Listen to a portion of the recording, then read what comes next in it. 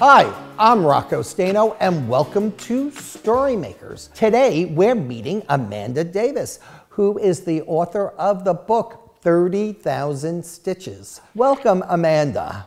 Hi, Rocco. Thank you so much for having me. I'm super excited to be here.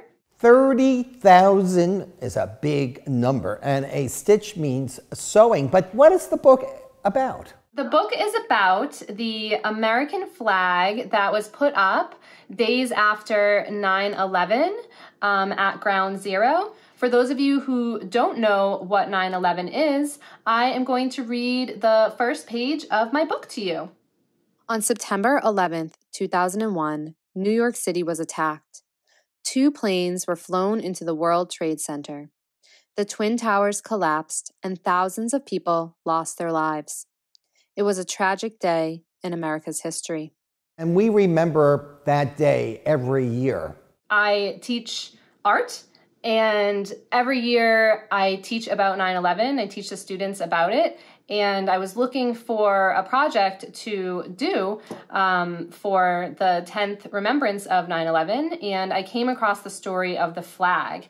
And when I read the story of the flag, it was amazing how it was brought all around the country to be restored and repaired after it was torn and tattered at Ground Zero. And I really wanted to share that with students. And then we created our own flag, which is right behind me here. The flag behind you, how is that made? Good question.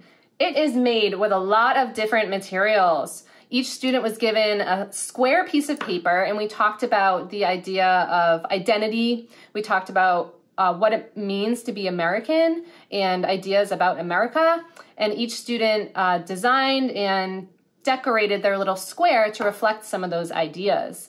And then we put all of our squares together, so you can see all the different ones behind me here, and we put them all together and united them like little patches, like they did with the National 9/11 flag. And then we used tissue paper and we put stripes over it and the stars and made it all come together. Now, you mentioned that the 9/11 flag was torn and tattered. How did it become torn and tattered?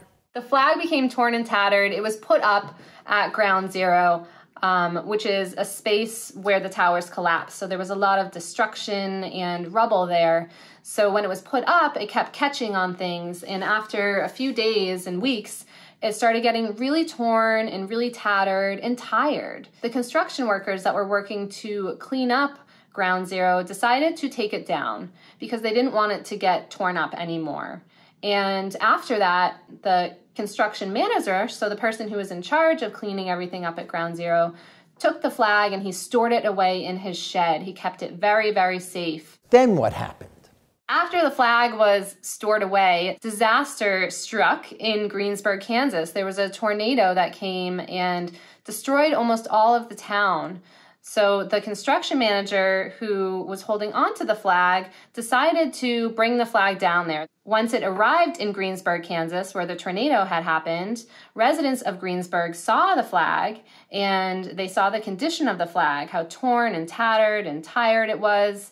And they decided that they were going to stitch it back together. So they saw little glimmers of hope within the flag, glimmers of hope and strength, and they knew that they wanted to try to piece it back together. And then what happened? The flag goes on a very long trip to all 50 states. So it was decided that after it was patched back together, they wanted to restore it back to its original form, which is 13 stripes and 50 stars. So the flag went to all 50 states. So what happened in each of those states? They invited people to come and place stitches in the flag, and they took patches from the American flags within their states and used those patches to restore the flag. So people would come to these flag ceremonies and they would stitch the flag back together. Those were many, many hands that were all involved in this project.